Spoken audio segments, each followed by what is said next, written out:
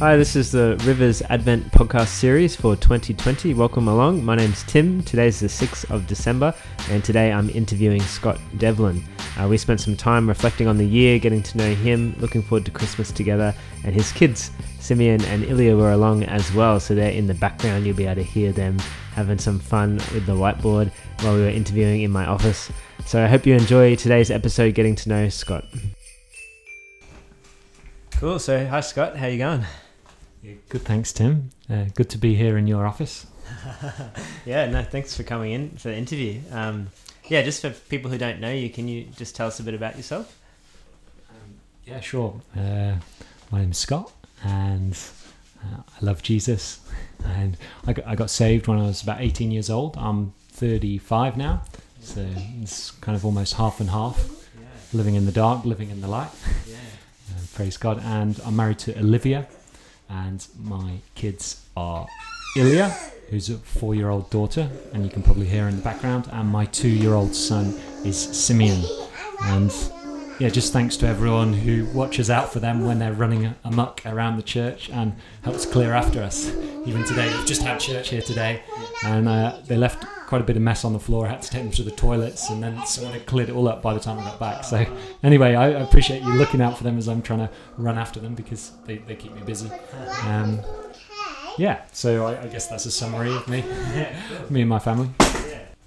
Cool. So 2020 has been a pretty big year this year. Just wondering if you could share a bit about how it's impacted you, and just about how you've grown with the Lord this year. So 2020, there's been the virus and lockdowns, and I think probably the biggest change to us has maybe been from my work with the kids. They've been in full-time daycare, and actually the daycares did not close down at all, which really helped us as a family. But for my work, I work basically as an itinerant minister for Creation Ministries International, and so I speak in a lot of churches, and of course a lot of churches haven't been meeting, so instead of visiting churches, I've been doing Zoom meetings. It was a big change for us. So when we heard the lockdowns were coming in my workplace, a lot of big changes happened around work, and we thought, we're not going to be able to do any meetings for a long time.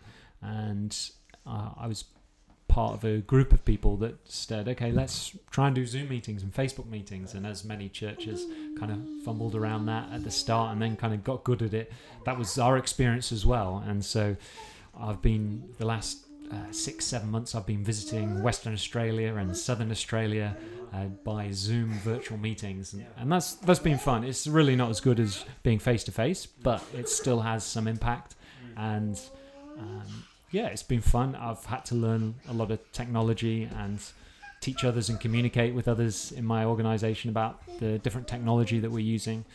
But I think it's been a journey that a lot of churches have gone on, and as a parachurch or a Christian organisation, we've had to go on that journey this year as well.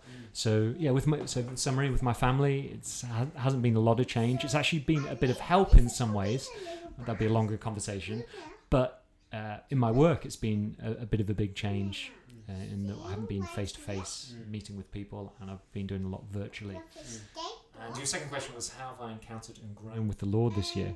I think I'd probably need a good 10 minutes to reflect on that. I feel like it's been so busy, and I really don't have much time to reflect. We're very busy. I guess not having extended family out here. Both me and Olivia have come from the UK. I guess that's the other thing about myself I could have mentioned in the previous question was we're from the UK. You can probably tell from our accents. And we came out here 4 years ago as missionaries. Like, we felt led by the Lord to come here, and we feel His hand of blessing on us here, and we're here for the Lord, and we're discovering what that means. And that's probably a much bigger conversation, but just basically to say that we're here from the UK.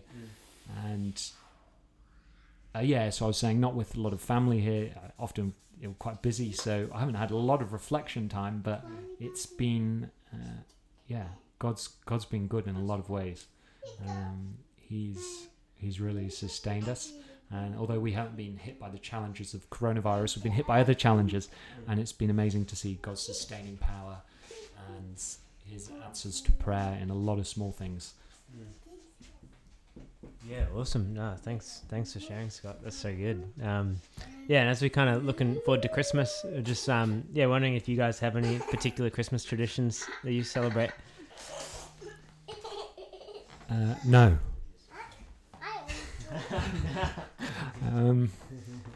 Yeah, we don't even have a Christmas tree. We haven't even had a Christmas tree yet. I think we've had as I say, we've been here 4 years. So we moved to Australia. We've moved house 4 times. We've had 2 kids, and we've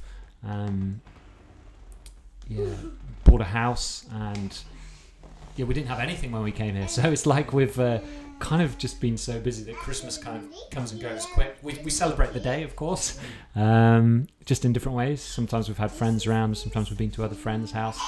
We haven't got any Christmas traditions. But maybe I'll try and get a tree this year. That's great. Yeah, cool. And as we sort of thinking about the Christmas story, is there like a particular aspect of that story that you particularly resonate or would like to share? And just what is it about Jesus coming that gives you love or joy or peace or hope?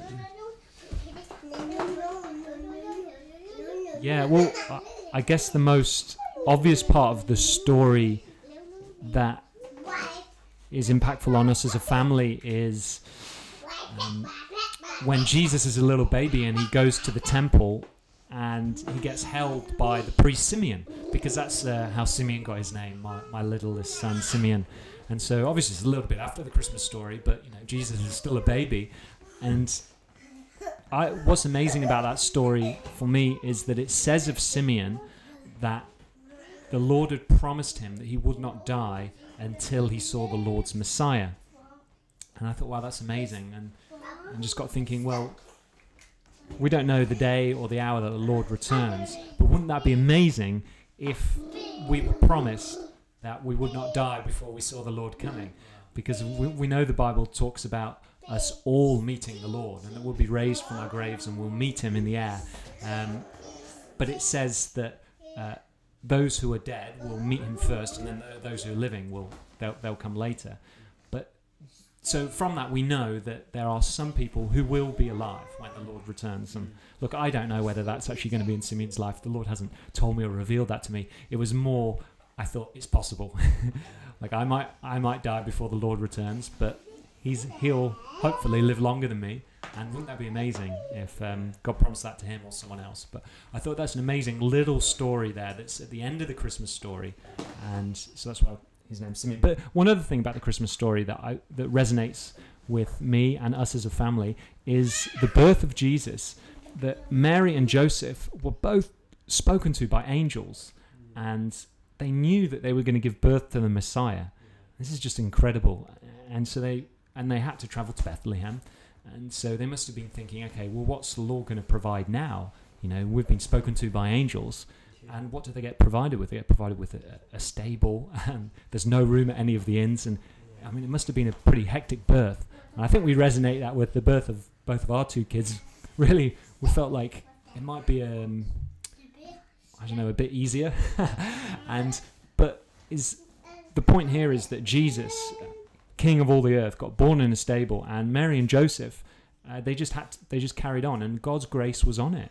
There was a star hanging over Bethlehem. There was shepherds that came and joined them. There was all these little testimonies, and I think that encourages me that life can be. Jesus can speak to us very clearly, and he can provide many miracles, but it doesn't mean that our journey is always going to be smooth. But the Saviour of all the world was born in not the best of circumstances. Yeah. So, that encourages us in our walk, that although there's been hectic things that we've walked through and not comfortable situations that we've been in, that God has clearly spoken to us at different times, and he's provided incredible miracles along the way, and he's working something amazing out. Yeah, no, that's amazing. Thanks, Scott. That's so good. We've probably got to finish up, but just could you pray for us for today, and just as we head into this season, and look forward to celebrating Jesus coming. That'd be great. Yeah, Lord, Father, we thank you that we get to be here, Jesus, that we get to gather together as a church on a Sunday, and we get to interact online as well. Father, thank you that you are praying for us as well, Jesus. Just as I'm praying now, you're praying for us. It says you're at the right hand of the Father, interceding for us. Father, thank you for your desire for the church. Jesus, I thank you that you're calling the church to call after you, as it says in Revelation 22:17.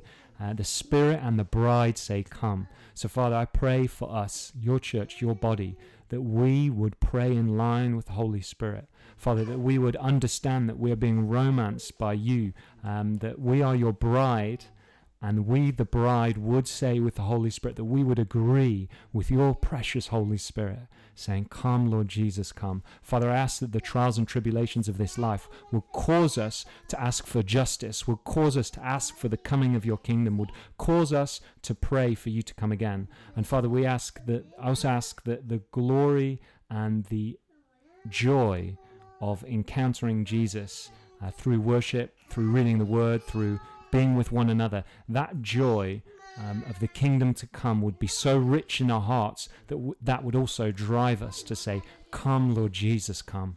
We're lovesick. We want you back with us. Father, I ask that you would mature us as your bride, as your church, that you would give us encouragement, and that we would agree with your Holy Spirit in saying, come, Lord Jesus, come. In Jesus' name, amen. Thanks for joining us today. We'll see you back here tomorrow for another episode. If you'd like more information about Rivers Church, check out riverschurch.com.